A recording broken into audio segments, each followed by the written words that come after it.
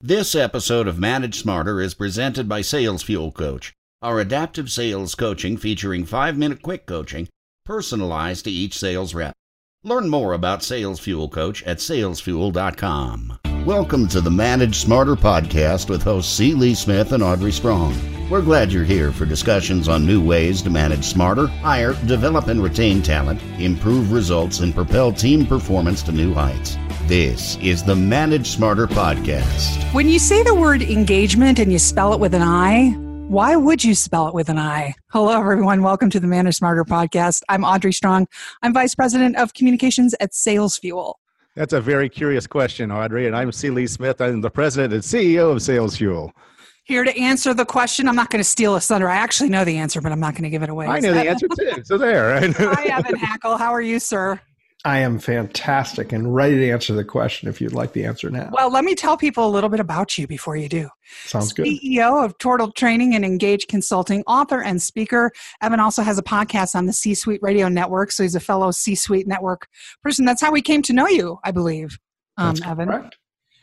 Training Unleashed, the creator of Engaged Leadership Concept and Brand. You're a thought leader in the fields of leadership and success. You also have a book called Engaging with an I, Leadership. Okay, so what's the answer?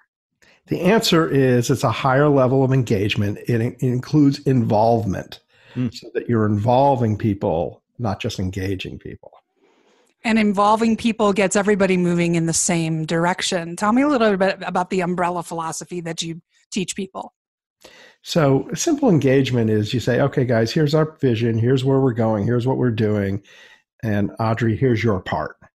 Okay. Involvement goes, hey, we'd like to know what you think. How can we better do what we do? What are your thoughts? And incorporating everyone's thoughts into the business planning. That wouldn't necessarily mean changing the vision of the company, because that's something obviously that's well ingrained. But in terms of the strategy or the tactics of the company, so that you say, okay, guys, here's the plan for the year. Everyone, thank you for your input. That everyone was actually involved. People weren't actually just talked to. So you gain two valuable things: the insight of the people actually doing the work, which is huge, because a lot of times you ever heard the term "beware of high-level dumb." Well, it's a real problem.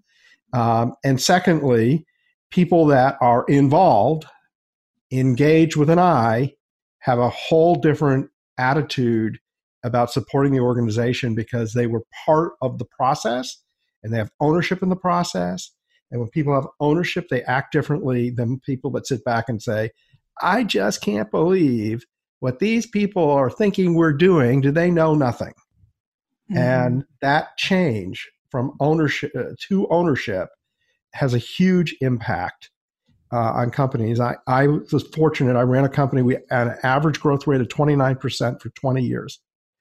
Grew from very small to 10 billion in system-wide sales in 20 years through this concept of engagement and involving people and not talking down to people, but really understanding and being able to work together as a team. A lot of my fellow managers and leaders will do an engagement survey or just an annual survey asking employees what they think. And what I see happen sometimes, though, is that they fail then to communicate what everybody said in the survey or what the overriding themes are. Then they fail really to meet and do anything about it. So how do you get them past that and then go to the next step, which is what you're talking about, which is where the managers aren't sitting in a room somewhere trying to figure out solutions to the problem, where you're trying to get everybody engaged and trying to be part of the solution? Well, I'm glad you brought that up, because size of the organization exponentially makes engagement more difficult, but not impossible. So you want a process where, if you're in a very large organization, surveys of people are certainly a good thing to do. There's nothing wrong with them, particularly if they're open-ended. But people have to know that people actually listen to them and you've shared results and you've given results. But I like to go to another level, which essentially is where you go to the level of management above, the people that don't have managers, and you ask them, hey, get your team together, and here's an exercise we'd like you to do with that team to give us insight. And then those managers then bring that information up to the next level. So the information keeps flowing to the key stakeholders who eventually will be in the final discussions on the strategy and tactics for the company. So it is absolutely possible. I did it in organizations, with 30, 40,000 people. I consulted with an organization that had likely 50 or 60,000 people in the entire organization, and you can get interaction and feedback. It just got to be more planned, more deliberate, more thought out. To get the buy-in. What are some of the other characteristics of people who are fully engaged, other than having those team meetings and the information and the ideas percolating from the bottom up, as you say? Well, people that are engaged, you're going to find the turnover to be much lower. You're going to find them recruiting for you. You're going to find them selling for you. When you believe in something, your actions are different. And when you make a business, and I use this term like a family, where people, I'm not saying it's literally like a family, but people care at this deeper level. They don't fight. They don't argue like brothers and sisters. Not that part of family, right? Right. No, not the fighting for sure, but the passion and the support. The big question, Net Promoter Score, is would you recommend this to a friend, right? And if a person works at a company and they would recommend working there to a friend, that's a lot different. I mean, have you ever talked to somebody and said, what do you think of the company? Would you recommend I work there? And person says, no, stay away. I mean, I hear that all the time. There are tons of statistics out there that talk about the very high percentage of people that wish they worked for a different company. And it makes a difference how people act when they're positive, when they believe, and they're passionate. They're more productive. I'm going to circle back to that group exercise you mentioned. One of the things I liked about the book, there's lots of group exercises in there. Can you maybe share one or two of them then with everybody that they can try out on their own?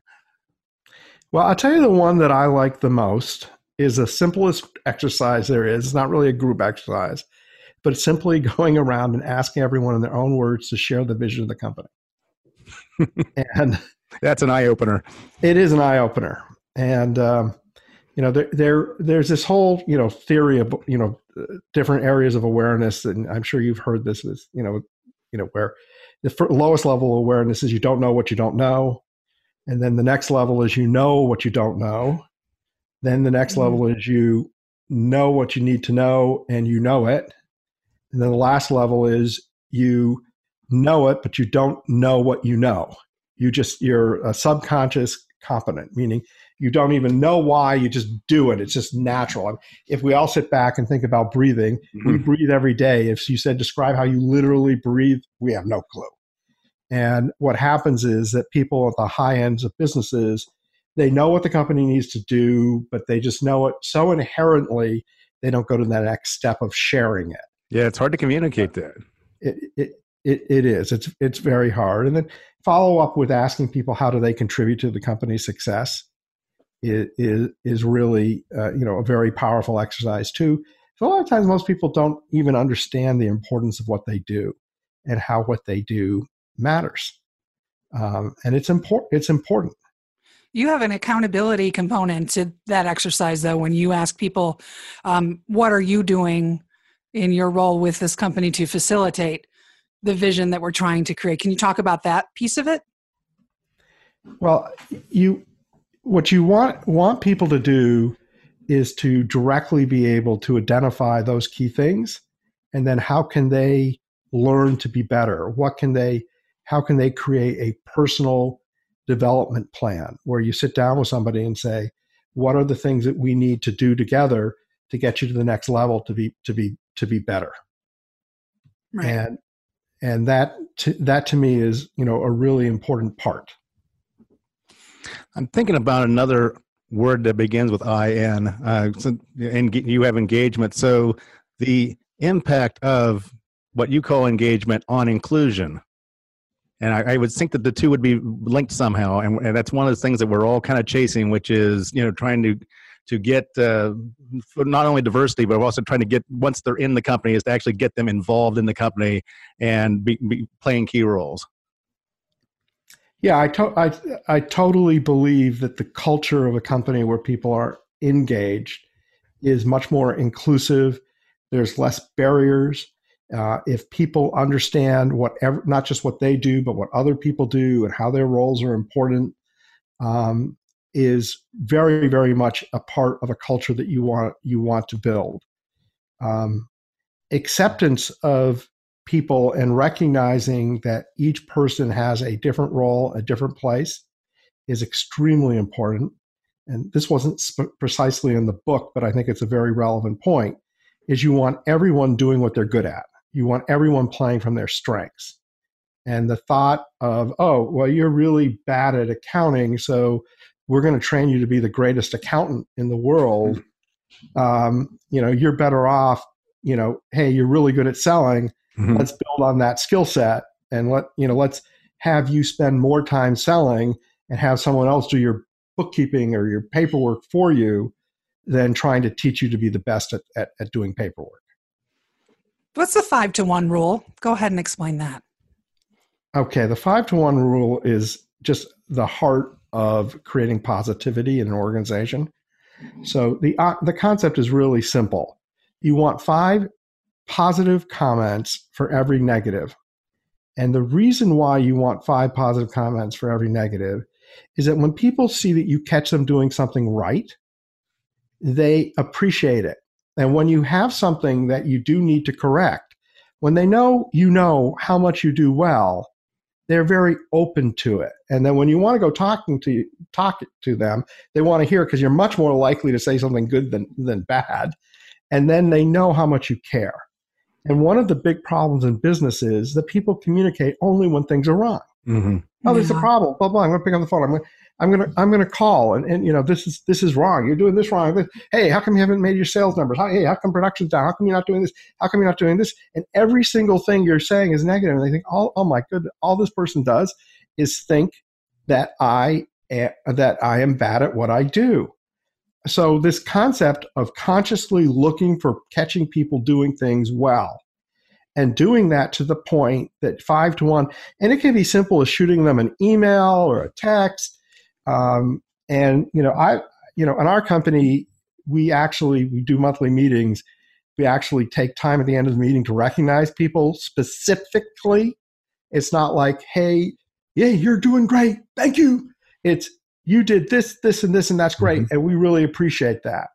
And when you create this culture of positivity, people like to hear from their managers, and they're much more receptive to hearing constructive advice than they are when all you're doing is giving them constructive advice.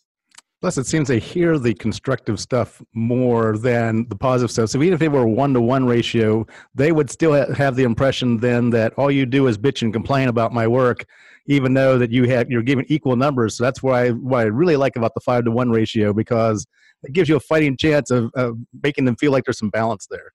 Yeah. There was a book a long time ago that used to talk about compliment somebody, tell them what they need to improve, and then compliment them again. Mm-hmm. And a very famous book. I'll leave it nameless. Is it that sandwich technique that we hear so much about? Yes. Okay. And the problem with the sandwich technique is that people don't actually necessarily hear the part in the middle that needs to be fixed because you sandwiched it and you confused it. So when I have constructive criticism, I'm not going to sit there and give them 5 good things and now here's the one thing you need. Right? I'm catching them 5 different distinct times. Mm-hmm. And then when I have something constructive, it's a conversation about it. And only that. And only that. And I don't need to sandwich it because I've already done a good job showing them that I've caught them doing so many things right and that I care about them because I know them, because I've observed them doing so many great things. I sort of liken that to the employee that is sort of an introvert and isn't a squeaky wheel. So when they come to you with a complaint or a concern, it really bothers them. That kind of a thing. It carries more weight when you do it that way. And is that implementing that really the difference in your mind between being a manager and being a leader? That was one of the things I also wanted to ask you, because you say they're two different things, and I'd love to hear your definition of the difference. Well, a manager is a role and a responsibility, most leaders have, by the way, of the day-to-day running of the business. A manager is a person that, is looking at the numbers, looking at the forecast, is hiring people, is doing reviews, is coaching, all of those things. A leader is a person who is inspiring, who's energizing, and not that a manager isn't a leader and a leader isn't a manager, but they are distinct roles. And if you spend all your time as a leader in an organization and never as a manager, and let's just say it's a small organization, then it's great. Everyone's feeling great, but no one's paying attention to the to-do list and the things and actions that have to happen. Conversely, if you're spending all your time managing but not leading, then there's no good morale. You're going to have turnover is going to be high. That's why in most bigger organizations, you have a CEO who is that leader, and you got the COO who is that doer manager who's taking their time to really make sure that everything is happening within the company. But in smaller companies, of course, the CEO's really got both roles. They're the leader and the manager. And you can't just be one. Having said that, you're not Jekyll and Hyde, right? And you still follow the 5-to-1 rule as a manager. And I don't put out an edict that you have to have the 5-to-1 rule as an employee to other employees, but I can tell you it is contagious. When leadership is constantly catching people doing things right, other people are catching other people doing things right. And you will hear people complimenting, sending out emails, and identifying other people because they're following the lead of the leader. So I'm sure we have some managers listening right now that says, Evan, I'm really picking up what you're putting down there, and I want my company to be, to have a higher level of engagement. What's the biggest obstacle that most managers face in trying to improve the level of engagement with their teams? What most managers will tell you is that there isn't buy-in at senior level, and that they can want this, but that's not happening. And so I will say the biggest obstacle is people realizing no matter what level you are in the company, you can make a difference and you can be the mirror that other people follow. And that even if you don't have that top role, by you being outstanding at what you do, you will have greater support within the organization, and that's how you get to the top. That makes sense. Well, I know you're looking, the book is Engaging Leadership, and I know you're looking for speaking opportunities, Evan. So the website is Evan Hackel, that's HACKEL, speaks.com, eHackel on Twitter, Evan Hackel on LinkedIn. And do you want to tell us a little bit about the book? Well, the book is basically 21 ways to elevate and be a stronger leader. It's spelled with an I. You can get it on Amazon or any place like that. I will tell you that the book isn't just about leadership in business. It's about leadership in life. It will help you in your relationships. It will help you with your friends. It will help you if you're involved in any organization. And it is full of ideas and suggestions to improve communication. And it can have and I'm very proud of the book, a very powerful impact on people's lives. So that's why I do these shows. That's why I wrote the book. Well, it's fantastic. We're so glad you're here today. We hope everybody will share this podcast far and wide, tell a friend or a colleague. I'm going to do the sales pitch. Subscribe, rate, and review. We need the 5 stars to help move us up in the rankings.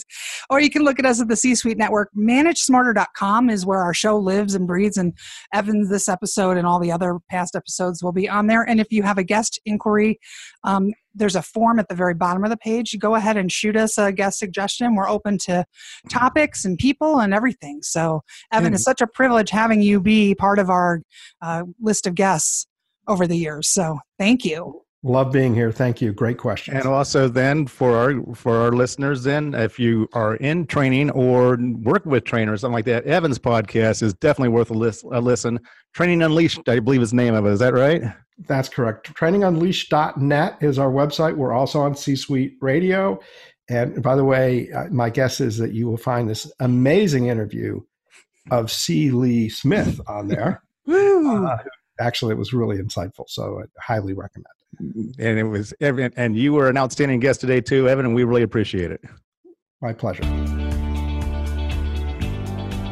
Thanks for listening. If you enjoyed the show, please rate and recommend on iTunes, Overcast, or wherever you get your podcasts. You can also get more great information at salesfuel.com.